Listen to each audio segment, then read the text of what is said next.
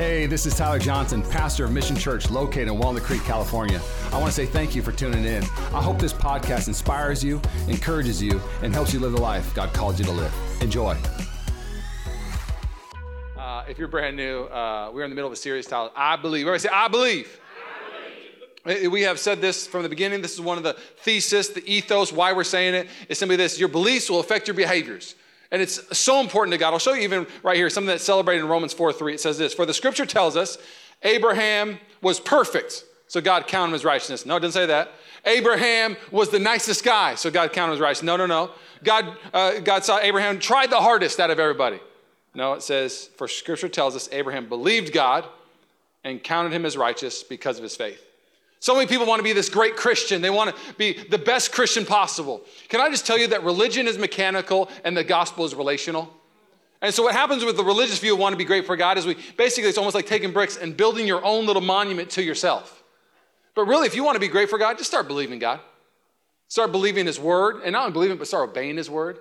I love this verse in Romans 12. It's a famous verse. Do not copy the behavior and customs of this world, but let God transform you into a new person. And Christianity is not some self-help thing. It is a transformation. It is death to life, cursing to blessing. It goes on to say, by changing the way you think. You want to change your life? You got to change the way you think. You got to change your beliefs.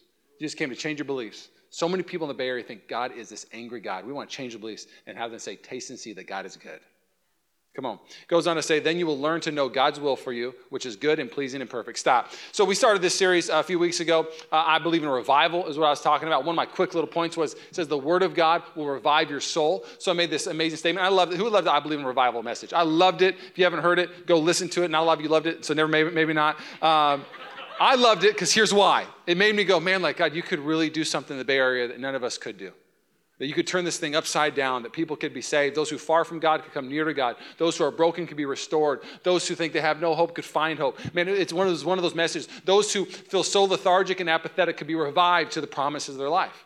And so one of my points was, the word says that those who read the word of God will be revived by the word of God. It's in Psalms. It's an amazing verse. So I got to come and tell myself a little bit because it sounds almost like, okay, you read it and everything's all better. No, there's more to the story than just reading the Bible. Rachel and I, for this 21-day of prayers and fasting, one thing that we decided to do is, hey, let's read our Bible at nighttime, and then let's pray for our church. How spiritual does that sound, right? Come on now. I thought of it. I'm trying to lead my home well, whatever. Follow me, sweetie, to the promise. Okay, anyways. So first night, we start reading the Bible and praying, and we get in a fight. And again, Rachel and I, first of all, we weren't doing it to revive our marriage. We're doing pretty good. We're in a good pocket. Don't be like, oh my gosh, what's wrong with Tyler and Rachel? We're good, okay? We're doing great. We're a little sad the Seahawks lost, but it's all good. So she's a huge Hawk fan too. We had to process that.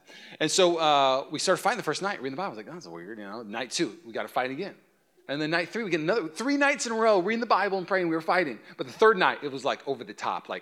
So here's just where are my morning people at real quick? Who likes to wake up early in the morning? My people, thank you. I like to get in bed around 9 o'clock, not a lot later. Want to settle down, want to get relaxed, and then fall asleep around 10 and wake up at 5 and then dominate the day the next day. This is how I like to live. Now, who are the people who are like, what is a clock? What is time? I go to bed whenever. Who's that? Raise your hand. That's my wife. She's like, what is time? I believe it's more of a theory than a real thing. No, it's real, all right? And so I'm like, hey, babe, come to bed. I want to read the Bible. I got to pray. And she's like, I got to finish a few things up. And I was like, okay. And then it was like 9:45. I was like, babe, come to bed. I want to read the Bible, pray, and then I want to watch Friends. Come on, let's be spiritual. The trifecta, all right? Come on. And I was like, I'm waking up early. I got, and then it's like 10:30. So finally, I've just lost it. I'm like, do you even value reading the Word? Do you value prayer? Just over the top, okay? And now I think it is economical. I think it's a good thing to read your Bible at 9 o'clock and get in bed. My wife thinks it's a controlling thing. I don't know, whichever one. I just think it's good. She thinks it's controlling. Pray for both of us, all right? So she gets in bed finally at 10:45, and we're reading the Bible. And this is just, and even when she was getting in the room to read the Bible, I was like, well, this sure is fun reading the Bible with you. And I was like, just open your Bible up, all right? Let's pray. And so anyways, we start reading, and I open up the Bible. We're in Philippians. And right in Philippians, it starts going, to be tenderhearted, to be humble, to serve. And I was like, turn your Bible to Leviticus. We're reading Leviticus tonight. I want us to read about the law, all right? I want you to know about the law, all right? And so we're going to learn, yeah. And so But we were already in Philippians, so I couldn't get rid of Philippians at the moment. And it hit me, like, it's pretty easy actually to read the Word of God, but man, to actually allow it to like tell you what you're supposed to do. And at that moment, I was like, do I believe actually this is the best decision of my life? To be tenderhearted, to be humble, to serve my wife, to think of her better than myself, and just go, okay, babe, you made a huge mistake, but I forgive you. We're still working through it. No, I'm kidding. But can I just tell you real quick, if you actually want to have the things God has for you to become what God's called you to be, you can't just read your word. You got to believe the word, and then you got to obey the word. Can I get an amen for that?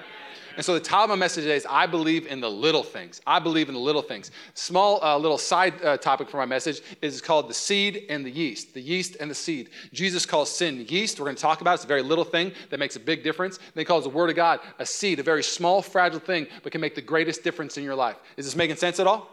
All right, so I believe in the little things. Let's look at a verse real quick. One of the most famous verses in the Bible, and I am convinced that nothing can separate us from God's love. Woof. Amen for that one. Amen. Nothing. Nothing can separate us. Neither death nor life, neither angels nor demons, neither our fears for today nor our worries about tomorrow, not even the powers of hell can separate us from God's love. Another amen. Come on, this is an amen verse. Amen is agreement, okay? We're going to agree with this. No power in the sky above, all the earth below, indeed nothing in all creation will ever be able to separate us from the love of God that is revealed in Christ Jesus our Lord. Amen. Woo! Okay, now let's read the next verse. Here we go, Luke 16:10. Whoever can be trusted with very little can also be trusted with much. And whoever is dishonest with very little will also be dishonest with much. Amen. A little less, but that's okay. All right. Very big contrast here. I want to hear something real quick. The gospel is very clear. The Bible is very clear. You cannot earn God's love. You cannot earn it. You cannot lose it. But trust, God's trust, you can earn it and you can lose it. And sometimes I feel like because we hear this verse about love, we think it's just everything. I can do whatever I want because nothing will separate me from God. No. It says this, that those who can be trusted with a little, then can be trusted with much. But the thing that's happened in our culture is we don't love the little things. We love the big things. We fall in love with the big home run. We fall in love with the big success story. But what happens is we don't even know how they got to the success story. Success story. It's a really hard word. Don't judge me. You don't think that that God actually, you can learn trust or earn trust? Turn your Bibles to Matthew 25. Let's look what Jesus shows in this parable. This is just the intro. We're going to get into the yeast and the wheat in just a second. Master gives 5, 2, and 1. Some theologians believe it was gold, silver, and copper, but basically it was a thing of value to these three people that were called to steward it. It was based on their abilities. So just give you a heads up, everybody in this story has ability, and everybody in this room, you have an ability. All of you. And God is going to entrust things to you. And if you actually steward them well, watch what God does with your life. So then let's pick up in verse 18. After a long time, their master returned from his trip and called them to give an account of how they used his money. The servant to whom he had entrusted the 5 bags of silver came forward with 5 more and said, Master, you gave me 5 bags of silver to invest, and I have earned 5 more. The master was full of praise. Well done, good and faithful servant. You have been faithful in handling this small amount, so now I'll give you many more responsibilities. Let's celebrate together. I love that. The character of our God. He comes and says, well done, good and faithful servant. Oprah Winfrey said this in an interview. What's something fascinating about your career? She goes, after every interview, kings, famous actors would ask me this thing, did I do a good job? Because it is in our knitting, our fabric to hear, good job. But the problem is there's not enough praises from people to satisfy what you want to hear. Because you're not supposed to hear from people. You're supposed to hear from your Father and say, well done, good and faithful servant. This is what's happening in this thing. My man, thank you. Let's go. Then the servant with 2 bags of silver came forward and said, Master, you gave me 2 bags of silver to invest, and I've earned 2 more. The master said, well done, my good and faithful servant. You have been faithful in handling this small amount, this little amount, the little things. So now I'll give you many more responsibilities. Let's celebrate together. You know what I love about this picture real quick is the celebration magnitude is the same, even though the amounts are different. And I think sometimes at church we think that heaven is celebrating more, the person who is playing the electric guitar or doing this instead of the person who's making the coffee. No, the kingdom of heaven is celebrating the same amount because they love people who serve the kingdom. Can I just highlight real quick? Lacey, where's Lacey? Is Lacey in the room? The worship team usually does first and third service. Lacey wasn't even supposed to play this morning. Our keyboardist, I don't know if they say their name because they were at the ER, appendicitis, so they couldn't come this morning. Lacey at 6 a.m. wakes up, comes and plays keys. So we say, Lacey, go give her a high five. Does that sound good? Yeah. Okay, cool. Okay. Amen. Okay. Good talk. Let's keep going. But the master replied, you wicked and lazy. I'm fast forwarding. I'm excited. Verse 24. Then the servant with the one bag of silver came and said, Master, I knew you were a harsh man, harvesting crops you didn't plant and gathering crops you didn't cultivate. We could preach on that right there. The scripture shows, a lot of scholars think this is actually the Pharisee that he's speaking to at this moment, has a terrible view of God. What he believed of the master, it's not even true. This is not our God. When you read a parable, it's a short story with a big truth. So don't read it like an allegory. Every single thing goes across. That's not how this works. You gotta have scripture interpret scripture. So this person has a bad view of God, so therefore is a bad steward of the things of God. And so the bad view says, you're a harsh boss, harvesting crops you didn't plant and gathering crops you didn't cultivate. Man, isn't it fascinating? Like, who did you hear that from? Who have you heard about what God is? Who's your source? Who have you heard about Jesus? And why have you heard, what is your view of God and where did you get it? Because you actually didn't get in here. Because a lot of people say, well, I tried the whole Christianity thing. I'm just not a big fan. I'm like, nobody actually experiences the love of Jesus, the power of Jesus, the redemption of Jesus, the satisfaction of Jesus, and go, I tried it, I'm not a big fan. It's the greatest thing on the planet. You tried religion, you're not a big fan, but you never tried Jesus.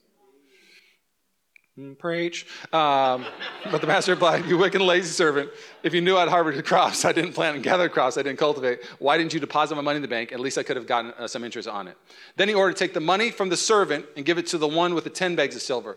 To those who use well what they are given, even more will be given, and they will have an abundance. But from those who do nothing, even what little they have will be taken away.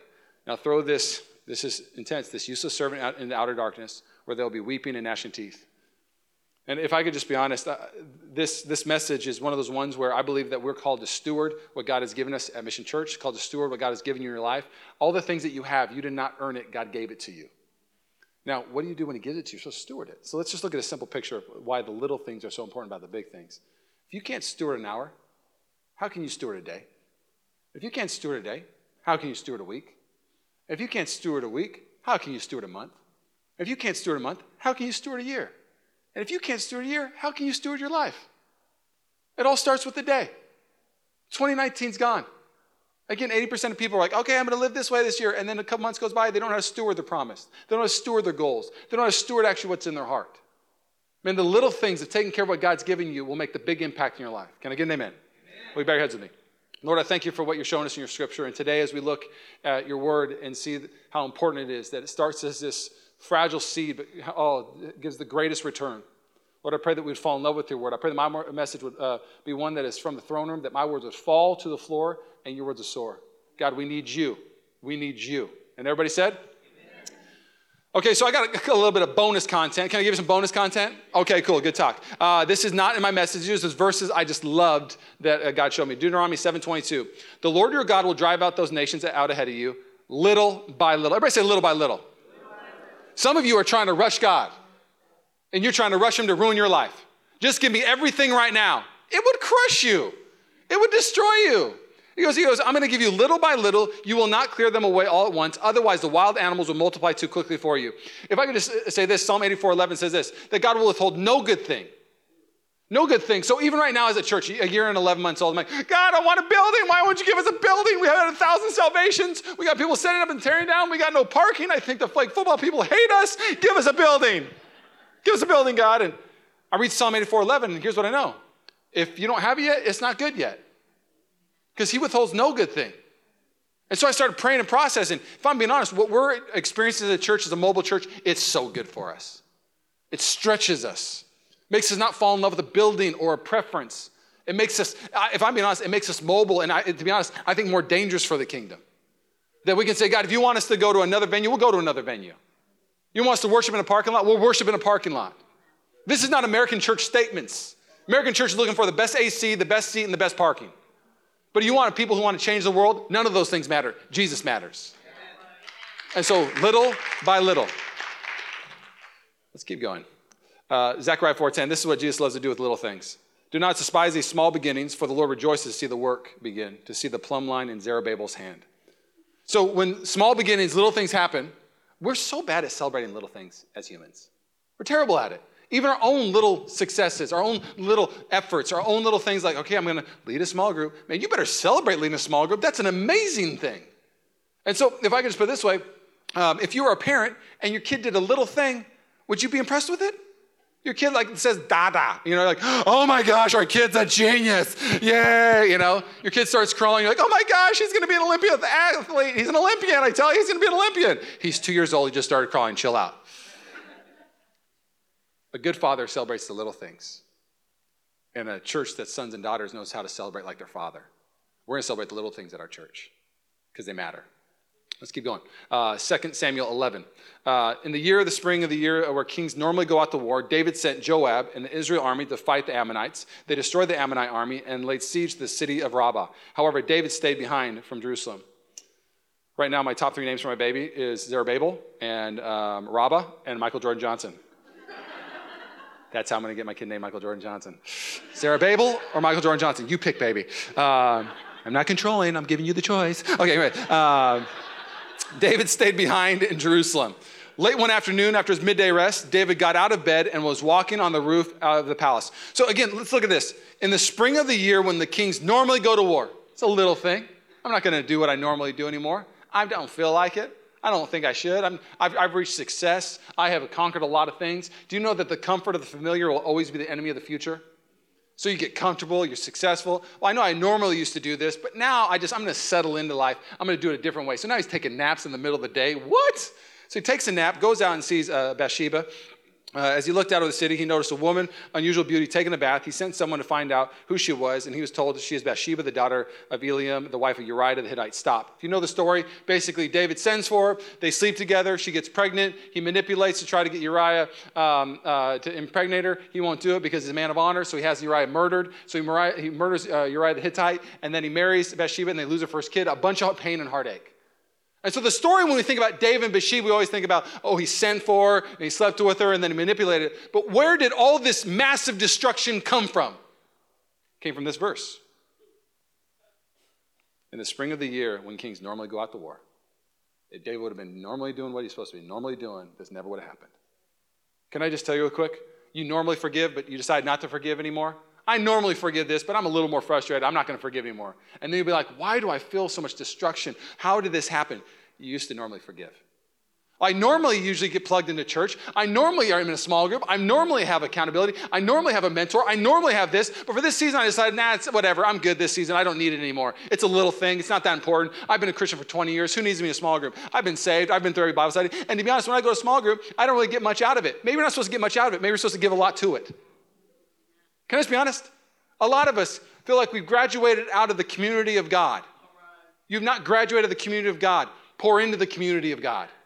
You have not grown out of anything. I feel like I was yelling at you. I'm sorry. It should be normal for a Christian to serve. I normally used to do that, not anymore. It should be normal for a Christian to pray. If you start discounting the little normal things that a Christian is supposed to be and how they're supposed to operate, watch what happens in your life. You can... Very small scripture, God cannot be mocked. You reap what you sow. It's that simple. It says, those who sow into the flesh, reap the flesh. Those who sow in the spirit, reap in the spirit. And so I'll talk to Christians a lot of times, like, why is this happening to me? I came to church twice in the last 2 months. What's going on? I even read my Bible for a day. Okay, so the Bible says those who plant little seeds have a little harvest, but those who plant many seeds have a big harvest. Let me put it this way. Some of you, you're planting like an orange tree, and then you get mad at God because you're asking, where's my apples? And God's like, you didn't plant no apples. Why, you didn't plant anything. Man ruins his life for his own folly, it says in Proverbs, yet his heart rages against the Lord. It is foolish to expect fruit when you're not planting. You ruin your life for your own foolishness. You didn't plant relationships. You didn't plant with prayer. You didn't plant with sacrifice. You didn't plant with forgiveness. And you're wondering why you're tormented and have no relationships. Man, you better plant with forgiveness. You better plant relationships. You better plant with encouragement. You better plant in the community. And then you go, wow, I didn't know my life could be like this. You honor the small things. God cannot be mocked. We're not even my message right now. This is awesome. Okay.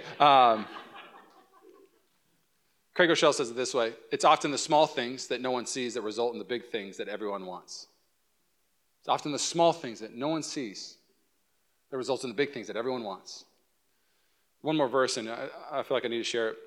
Song of Solomon 2:15. Catch all the foxes, those little foxes, before they ruin the vineyard of love. For the grapevines are blossoming. If I could just unpack the essence of that, it's simply this, is catch the little foxes or else they'll ruin the whole batch. A little gossip can ruin a whole season. A little fox of unforgiveness can ruin a whole relationship. A little lie can destroy things. Catch the little foxes, because they can destroy the whole thing. Have you ever seen somebody in a room and everybody's having a good time, but one person's not having a good time? Usually it's because a little fox got in their ear. Man, catch the little foxes. And then shoot the little foxes. Okay. Dang, that was intense. Yeah. I hate gossip. So Greg Rochelle says, it's often small things that people don't see that produce the big things that people want. And one of my favorite coaches of all time is John Wooden. And John Wooden, 11 championships. So everybody wants a championship. And then you actually find out, I read a lot of John Wooden books. I love leadership books. And of course, I think he's amazing. Loves the Lord, of course. And I found out at their first practice, he would teach them how to put their socks on first. And then he would teach them how to tie their shoes. Because if you didn't put your socks on right, you could get a blister, and therefore you couldn't practice, and therefore you couldn't be what you're supposed to be, and then you couldn't even play. You didn't tie your shoes right, you could even twist your ankle even easier and get blisters and have your feet get messed up. So the simple thing of putting your socks on right and tying your shoe correctly made a massive difference. And if I could just be honest, in Christianity, the seed and the yeast are two simple things that all of us should know how to take care of. The seed is the Word of God. You should know that you need to read the Word of God, and you should know how to read the Word of God. It is one of the most simple things, but one of the most powerful things in your life. We've got a little 365 journal we're going to have out there in the lobby when you walk out, and I'll talk about it a little bit. But so many of us get saved, and then we just start living for Jesus. How can you live for Jesus if you don't even know Jesus? Get to know him through his Word. And again, I'll never forget, there's a pastor I just admired so much, and this was about 4 or 5 years ago, and I'm like, man, how do you see Scripture like that? How do you have so much joy? Where did you get that revelation? He said, my life changed when I started reading the Bible all the way through in a year. I did it cover to cover, and then I just started doing different read plans, and he goes, Tyler, if you read 4 to 5 chapters, you can read the Bible in a year. If you read 7 chapters, you can read the Bible in 4 to 5 months. So that first year, I was so zealous. So I was reading 7 to 11 chapters every day. I read through the Bible 4 times that year, and I really started seeing transformation in my life. I remember it was the first time I saw God as Father, not an angry general who was always going to be mad at me. I would weep when I would read about how he dealt with the prodigal. I was like, that's how you. I feel like if I messed up, you would destroy me. But it actually shows if I messed up, that you would run to me, and you would want to redeem me. Right? Reading Scripture every day is one of the littlest things that will create one of the greatest returns in your life. Yes? Amen? Second thing is the Bible talks about sin. But a lot of us as Christians, our belief towards sin, you better have a belief towards sin. You better have an understanding of sin. If you think lightly of sin, you probably think lightly of the cross. If you think sin isn't that big of a deal, well, the cross probably isn't a big deal to you either. Because this thing called sin that we see in the Bible, it is not an action. It is a condition. It is a lethal condition that destroys people. So there's this moment in Mark. Let's look at it. Let's talk about the yeast before we talk about the seed. Mark 8:11-21 says this. When the Pharisees heard that Jesus had arrived, they came and started to argue with him, testing him. They demanded that he show them a miraculous sign from heaven to prove his authority. When he heard this, he sighed deeply. Stop. This is just bonus content even right now in this moment. Isn't it sad? Religious people love to argue. You hear me say this sometimes at church. Man, they're always itching where nobody's scratching. You know, oh, hold on a second, Jesus. What's your dispensational, amillennialism, Calvinistic, pre-trib, post-trib view? Because if we figure that out, we can save the world. What? That's going to be your question? How about the person down the street that's never heard the gospel? How about you tell them that Jesus came and died, lived the life they should have lived, died a death they should have died, and conquered the grave so they can have the life they've never thought they could have? Maybe you should tell them that first before your dispensational, Calvinistic, amillennialistic view. I'm just going to be honest. So this is what the religious people are always doing. They're arguing with Jesus, asking questions of Jesus. And again, if you're arguing more about Jesus than actually proclaiming the name of Jesus, you better check yourself. If you're arguing more about Scripture than actually proclaiming the promises of Scripture, you better check yourself. And so the Pharisees like to argue it, and Jesus sighed deeply because they were missing out. People are getting healed. People are encountering the love of God. People's lives are being transformed, and the Pharisees aren't enjoying any of it. All they do is want to argue, and Jesus sighs deeply over it. Goes on to say, I said check yourself before you wreck yourself. Why do these people keep demanding a miraculous sign? I tell you the truth, I will not give this generation any such sign. So he got back in the boat and left them. He crossed to the other side of the lake. When the Pharisees, let's go on to verse 14. But the disciples had forgotten to bring any food. They had only 1 loaf of bread with them. As they were crossing the lake, Jesus warned them, watch out. Everybody say, watch out. Beware of the yeast of the Pharisees and of Herod. Stop. You'll see the term for sin, yeast or leaven, throughout the word. You'll see in Corinthians. You'll see in the gospel a few more times. Why would the word of God compare sin as this little itty bitty thing that you can't even see in bread? Why would God refer to it as yeast What is he trying to show us? Now, of course, bread needs yeast. No picture's perfect when it comes to trying to illustrate. So, of course, bread needs yeast. But really, what is the function of yeast in bread? And if I could even start with talking about sin for a second, one of the theologians gave a great picture. Some sin is really loud, and we all can agree on it. It's like a babbling brook. You can hear it. You can see it. We all know that's a sin. But the dangerous sins are that huge creek that just moves at a rapid rate and you don't even hear it. It's the sin that's underneath that nobody's noticing that is the destructive one. And some people in the house, if I'm being honest, the things you struggle with, you don't even know that it's lurking. You think you're not prideful and arrogant? And people around you are like, he's the most prideful and arrogant person I ever met. It's just deep within. You don't even see it. And it's destroying your friendships. It's destroying your relationships. You may not know how bitter you are and unforgiving you are. You're like, I'm fine. But if you ask anybody around, you're like, man, I can see it. It is lurking and it is destroying the way you see church and see people. If I could just unpack the yeast picture, it's very simple. Shane is actually a baker on staff. He likes to bake bread, okay? So we have a baker on staff. So I called him and was like, hey, unpack yeast to me. I was Googling it, but I was looking at what theologians were saying, but I want to really understand it. So here's what yeast does to bread. It helps it rise, of course. But then the yeast, what happens when it spreads, it starts to eat the sweetness from the bread. And so again, it's not an action, it's a condition. And if you actually leave the yeast unchecked and you don't actually handle it correctly, all the yeast can actually take all the sweetness out of the bread and make the bread inedible and not even worth eating. Now let's talk about sin again. A lot of people picture sin like something that's in the corner, that you just have a choice and you choose when you want to do it. And you say, I'll ignore it when I want to ignore it. You need to know something. When you're ignoring sin, sin's not ignoring you. When you say, oh, I don't have to worry about sin, no, sin's going to try to destroy you. So this condition that is in your soul, the Bible says it likes to spread. So when pride gets in your soul and it starts to spread, guess what it does? It takes the sweetness out of things. It makes everything bitter. I'll use an illustration of Rachel and I's own life. I'll never forget it. We were in LA, and Rachel and I get married, and we both just were in a tough season of life. We loved each other. We were having fun, but she was working 70 hours a week, and her job was getting tough. And the church I was at, it just wasn't a healthy church, if I could just put it that way. It was just an unhealthy church. Like the two churches I worked at back to back, they were just super unhealthy. The church before, the guy threw me against the wall, cussed me out, literally physically assaulted me. Okay, yeah, at church, he was a pastor. And I didn't grow up in church, so I thought all pastors were like Mr. Rogers, like, hey, Tyler, how you doing? Come here, I want to give you a hug. You're doing so good. Now be blessed. That's what I pictured.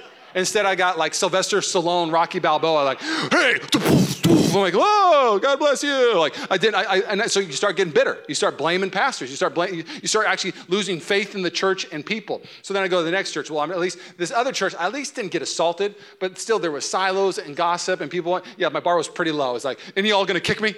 And y'all gonna punch me? Okay, nobody's gonna punch me. Great church, fantastic.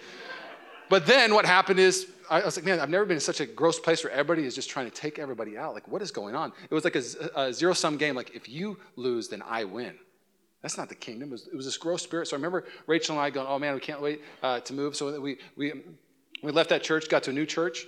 And to be honest, the first 3 months, we're like, okay, we're going to be better. We're going to be better. But the problem is sin is not geographic. It's internal. And so we got to this new place. And this new place, and we had Monday, Tuesday off. No place was perfect, but it was good. Life was good. But for some reason, in about 6 months, we made all of it bitter. And we were bitter towards things. And I remember us sitting there, and we were like almost started like having this revelation. I'm like, wow, our flesh, our sin, can ruin everything. Rachel, we have Monday, Tuesdays off. We can go on adventures. We get to work together. You were working 70 hours a week. I was preaching 5 times. I got to see you a little bit on Saturday. And now we have this life, and we're still bitter. Because the problem is that sin is a yeast. It's not a thing that you can just go to a vending machine and walk away from it. It's not at a certain place. Wherever you go, there you is. A little bit of wisdom. Write that down. All right? You're welcome. And so if I could just be honest with you, if you keep on hopping places and all the places are bitter and terrible, it might be because your soul is bitter and terrible and you haven't dealt with some yeast in your soul. Can I say another way? If you are struggling with lust, you think lust is not going to destroy something. Lust is not something you choose to do and you walk away from. Lust is like a yeast. What happens is it takes away the sweetness from everything that's supposed to happen in your marriage and the way that you look at women. So because you have allowed lust to just basically become a condition in your life, the more it spreads, and if you don't deal with it and you leave it unchecked, what happens is you don't even enjoy your spouse anymore because it takes all the sweetness out of your spouse and what love and sex is supposed to be in your marriage. This is the reality of what sin does to mankind. Now, if I ended my message right there, it'd be really depressing. So that's the yeast. You're welcome. All right, good talk. Wherever I go, there you is. Good Sunday. Okay. Now, this is what I love. My wife just laughed at my joke. That means a lot to me. I heard you, baby. She thinks I'm funny. But here's what's nice, is that Jesus doesn't talk about yeast. And this is what I love about the early church. The early church was very rarely talking about the state of the world. They were always proclaiming who came to the world. That's what I love about the gospel. The gospel isn't about everything we struggle with. The gospel actually who came to actually help us overcome that struggle. And so I love Jesus. Of course, there's this yeast that we need to take care of. We need to have a belief towards sin. Sin is not something that is just a convenient inconvenience. It is something that destroys. It says in James that if we leave it unchecked, it will grow into death. But then the word of God is this thing that if we allow it to produce things in life, it will lead to life, an abundant life. And I don't know about you, but when you plant the right things in the right garden, the other things got to get out. When you actually bring light, darkness has to leave. And so it says this in Mark 4. The first part of Mark 4 is him talking about these seeds being planted, and basically they go on some cement, then some birds get it, some things get choked out, and all the disciples are like, okay, and then Jesus ends with this. He goes, anyone with ears to hear should listen and understand. And then the disciples, after they hear this parable, they go, we don't understand. Good job, disciples. But here's what I love, and this is something I found in my studies this week. Most of the parables, Jesus would always actually use it as a filter for people actually who want to ask a question to really understand what he was saying. Questions aren't bad for God. He doesn't get mad at questions. Some of you are afraid to question Christianity and question Jesus. Man, if you've got questions, ask Jesus questions. If you can topple Christianity isn't that great. If you can topple the king, it's not that great. But when you start asking questions, you'll find out that Jesus is king, Jesus is Savior. Ask away and then find out a way, okay? Then Jesus said to them, if you can't understand the meaning of this parable, how will you understand all the other parables? The farmer plants seeds by taking God's word to others. The seed that fell on the footpath represents these who hear the message only to have Satan come at once and take it away. So it'd be like you coming today and you felt, I'm gonna change, I'm gonna live for God. And then you walk out on Monday, you're like, I totally forgot what I was gonna do today. Oh yeah, change for God. Okay, yeah. That happens though. I mean, literally, it's so funny to be like, hey, so what did he talk about on Sunday? It'd be Wednesday? I don't know. Well, how was the movie you saw 3 years ago? Oh, Avengers 1? Let me tell you about Avengers 1. You know, the enemy's not trying to steal the memories from Avengers 1, but he's trying to steal scripture from you right when you walk out. The Bible says guard it. Avengers 1 is not bad, by the way. You can watch movies. I like Avengers. Okay. Farmer plants seed by taking God's word to others. The seed fell on the footpath represent those who hear the message only to have Satan come at once and take it away. The seed of the rocky soil represents those who hear the message and immediately receive it with joy. But since they don't have deep roots, they don't last long. They fall away as soon as they have problems or are persecuted for believing God's word. All right, God, I'm going to say yes to you. This is what I call like extrinsic faith. Like you say yes to God to get things. And so you're like, oh, yes, I say yes to that God. But then when something bad happens, well, never mind. It's not going to work out good in my life all the time. I don't want God. And then there's intrinsic faith where, God, I want your scripture because I want you. I just want you. And that's what this next seed is. The seed that fell among the thorns represent those who hear God's word, but all too quickly the message is crowded out by the worries of this life, the lure of wealth, the desires for other things, so no fruit is produced. And here's the good seed. Here we go. And the seed that fell on good soil represents those who hear and accept. Everybody say accept. Accept God's word and produce a harvest of 30, 60, and even 100 times as much as they'd planted. We got to admit to ourselves that the choice of God using a seed is paradoxical. It's weak and strong all at the same time. It's just this paradoxical view of what it is. And if I'm being honest, like Jesus could have said anything. The word of God is like a hammer. And when I say it, it gets your attention. And when you don't do something, I hit you over the head with it. And if you don't do it, I'm going to make sure that you feel it. Yeah, the word of God is like a hammer. And it's powerful. And you're going to, if you don't listen to the word of God, you're about to get destroyed. He didn't say it was like a hammer. The word of God is like a lightning bolt. When you don't listen to the word of God, straight from the sky, fire, lightning bolts. So everybody's like, okay, I'm going to believe, because if not, the word of God's like a light. No, he said the word of God is like a seed. Not violent, but something to be received. If you ever planted a seed in a pot, it's got to go a little deeper. You can't go on the top. You got to allow the soil. And the soil, you don't even have to fight the soil. You just move the soil a little bit. You put the seed where it's supposed to go, and then you allow the seed to do what it's supposed to do in that soil. And show this picture of an acorn real quick. This is a picture of a seed. I don't know about you, but I mean, if you're the enemy and I took seeds and I was like, bombs away, here's some seeds. You're not like, oh no, not seeds, get out. Again, like he doesn't compare the word of God to like some explosive dynamite. He compares it to a seed. How is this the most powerful thing? But if I could unpack it this way, I think a lot of us discount the little things like a simple word of encouragement. We discount the little things of a simple word of death. Trust me, little things make big impacts. There was this pastor in the late 1800s, early 1900s, last name was Morgan. He talked about in Italy where there was these kings where they were buried. And there's huge marble slabs. I mean, so big it would make you want to go see it. So people would visit the cemetery, massive, gorgeous marble slabs. And they would, have the name of the king, and people, it was a tourist attraction. And one day, one of those little acorns, one of those little seeds fell on top of the marble. And of course, somebody just brushed it off, and it ended up going in the soil. And a century later, people would come to the same cemetery, and now there is this big, massive, go and put the tree real quick. There's this big, massive oak tree that is right in the middle of that marble slab that split it in two. So a little acorn dropped on, at first you're like, oh, that slab, you ain't going to do nothing to that slab. Just give the seed some time and see what it does to this slab. And if I could be honest, what's so amazing about even one seed, what happens is it bursts a tree, and now that seed of that tree, that birthed that tree, will now produce 100 seeds. It's kind of like the woman at the well, John 4. One woman gets saved, she goes to the village, and hundreds get saved. It's amazing what one conversation can do. It could change a whole village. That's why one at a time is not some slogan. It's not some idea. We believe we can change the world one person at a time, one seed at a time, one plant at a time, one encouragement at a time, one verse at a time. It will change everything.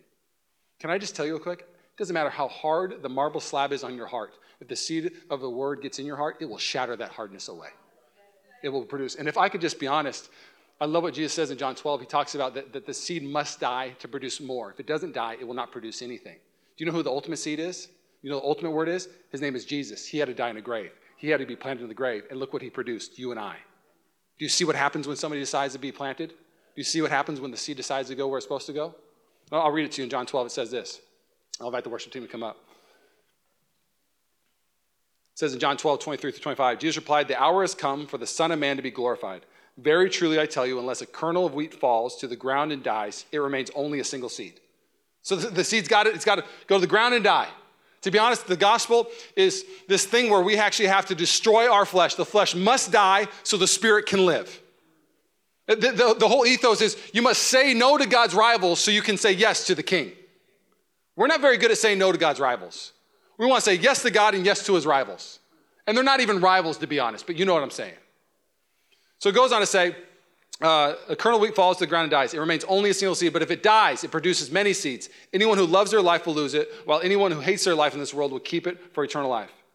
The hour of the Son of Man has come to be glorified. He's saying, I'm going to go be this ultimate seed that will die in the ground and produce fruit that nobody's ever seen. It's going to change the world. And if I'm being honest, some of you, what you really need to do in this next season is just die to self. Your own preferences, your own selfish indulgences, the way that you like to do life. You know what? I want to serve, but it's just kind of inconvenient. If I'm just being honest, if comfort is your goal, Christianity is not your aim. It's just not for you. But if everything that you want, that God has for you is your goal, man, say yes to Jesus. Man, there's greatness in the stretch. There's fulfillment in the stretch. There's fulfillment in the process. I've been debating on sharing this. I shared it at the first service, so I feel like I don't want to leave you out. So let's go to James 1, 22 through 24, and we'll finish with this. Does anybody have a 365 read-through, a little pamphlet, by the way? Anybody? Boom, my man, thank you. So this right here, I thought if you're going to preach on the importance of the seed and the Word of God, I thought we should at least give you a tool, and it's very simple. It will. We're going to do it as a church. I'm going to start tomorrow with you, and a year from now, we'll read through the Bible together. 15 minutes a day, 365, you'll read through the whole Bible. It's a big book. You'll be pretty proud of yourself. I was. It's like, I did it. I was like, I did it. And some things you'll read, you'll be like, what just happened? Don't Google, because that doesn't help a lot either. Find a mentor. Get in a small group. But we want to make sure that you get this in your hand, because I really believe that as you read your word, what I'm about to say, I think is going to happen to a lot of us, and it's going to be one of the greatest things that could happen. James 1, 22 through 24 says this, "But don't listen to God's word. You must do what it says. Otherwise, you are fooling yourselves. For if you listen to the word and don't obey it, it's like glancing at your face in a mirror. You see yourself, walk away, and forget what you look like. Stop." So the word of God is compared to a seed. It's compared to a mirror. And if I'm just being honest, I don't like sad stuff. I don't watch sad movies. I don't watch scary movies. I don't like watching the news. Like Rachel and I, like even last week, like she wanted to watch Joker, so we turned on for a minute, and he gets beat up in the beginning. I was like, I'm good, you know? And so we turn it off, and for a number of reasons, it's rated R, and we're not sinners, and so, but I don't want to watch it. I don't like sad movies. Like, give me Avengers, and then watch me. I want to watch Thanos lose. I'm like, we did it! Way to go, Iron Man! You destroyed Thanos. I like those kind of movies. Okay. I know, yeah, my bad. Spoiler. If you haven't seen Avengers yet, you need to see it. Iron Man dies. Anyways, you're too late. You're too late to the game. You're too late to the game. You're too late to the game. I'm dangerous. So anyways, I don't like sad things. I don't like reading sad news. And so even this story, I remember hearing it. It just upset me. Just how dark the world can be and how evil people can be. And it was about this little girl, Marina Chapman. She was born in Colombia. She was 4 years old, and she was abducted by men and dragged into the jungle. They used chloroform to have her pass out, and they abused her, ripped her clothes off, and left her for dead. And this little 4-year-old girl woke up, didn't know where to go, and she thought, well, I'll be rescued. I'll just sit here and wait. Nobody came. Day 3, these monkeys come and show up and start kind of being aggressive, and they scratch at her, but because she's so meek and mild, they don't destroy her. You'll see this on National Geographic. The book's called The Girl with No Name. She lives in England now. She's in her 60s. It's an amazing story. You'll see it on BBC also. And so she's there, and these monkeys are scratching at her, and because she's so meek, they actually leave her some food. This 4-year-old girl in the jungle, this is how she's surviving. And then she sits there, and then the next day they show up, and she decides, you know what, I'm just going to follow these. I'm just going to follow them. And so she follows them and climbs a tree with them and watches how they drink water and get water. So she starts drinking water like them. She starts living like them. She loses her verbal skills, learns how to grunt, and literally starts living like the animals she's living with. 10 years later, she sees this little flickering thing on the ground. And she goes and grabs it, and she looks at it, and it shows her something, and it scares her, and she walks away, and she didn't know what it was. And what she was seeing herself for the first time. She had no idea that she wasn't what the monkeys were. She was actually a human being. And so she grabs it again, she looks at it, and she said, ever since I saw my face on that mirror, I was just so dissatisfied for like what I was doing. Like, this isn't what my life, this isn't how I'm supposed to live. And so then she was in the woods for months, but now instead of like running from things, she would listen, and she heard some hunters, and some hunters saved her. So now she's in her 60s, she lives in England, she's a grandma. Her favorite thing to do with her grandkids is climb trees. Go figure. She's really good at it. That's her quote, not mine. Catch this real quick. You're gonna start reading the word. In this mirror, you're gonna see things that it says that who you are and how you're supposed to live and the promise of it, and you're like, no, I can't. Whoa, I'm not that merciful. I can't be that gracious. No, I know it says in your word, God, that the Pharisees, the evil people, love those who are nice to them. But we're supposed to love those who are mean to us? I can't do that. No, you don't understand my boss. Or I can't love the ones that hate me. I can't do that. And you'll go back and look at it. Okay, this is who I'm called to be. I'm going to love those who hate me. And you start reading the word, and you're going to see holiness, and you're going to see fulfillment, and you're going to see obedience, and you're going to see discipline, you're going to see joy, you're going to see surrender, you're going to see sacrifice, you're going to see generosity, all these things. You're going to look in the mirror, and you're going to want to walk away. But my prayer is in the 365, this little thing every 15 minutes, that you would see it, and you would be dissatisfied with the world, because now you know that you deserve heaven and not this world. That it would show you the promises of your life. I love Marina Chapman's statement. Once I saw who I was, I did not want to be what I was. My past was gross to me. I was dissatisfied. And if I could just use one quick illustration, I didn't use this in the last service. I feel like I got to say it for this one. Every service is a little different, by the way. If you ever want to stay and hear different messages, that's how I do it. Elijah comes up to Elisha, and this may be for one person in the house. Elijah comes up to Elisha, puts his yoke on him, his mantle, says, hey, come with me. Elisha understands now he is being called to a new life, to a new calling. Holy cow, wow. He was stewarding oxen and plowing, and now he's been called to go change the world. And I love what Elisha does. He doesn't go, okay, you're good. I'm going to leave my oxen here and my plow here. No, Elisha slaughters the oxen. He just, cuts up his plow, sets it on fire as a tabernacle, saying, I'm never going back. This is my new life. I'm not going back to this life. I'm destroying this life, and now I'm going to go live the life I'm supposed to live. And some of you, you're so afraid to destroy what's been destroying you. Destroy it and declare, this is not my life. I'm saying yes to my new promise. I'm saying yes to my calling. I'm saying yes to my invitation. I'm saying yes to coming home. Thanks again for listening to the Mission Church podcast. If you enjoyed it, make sure you subscribe so you can keep up on our weekly sermons. If you're in the Bay Area, we invite you to come join us on Sundays. You can find all the details on our website at missionchurchca.com. Again, thanks so much for listening, and we hope to see you soon.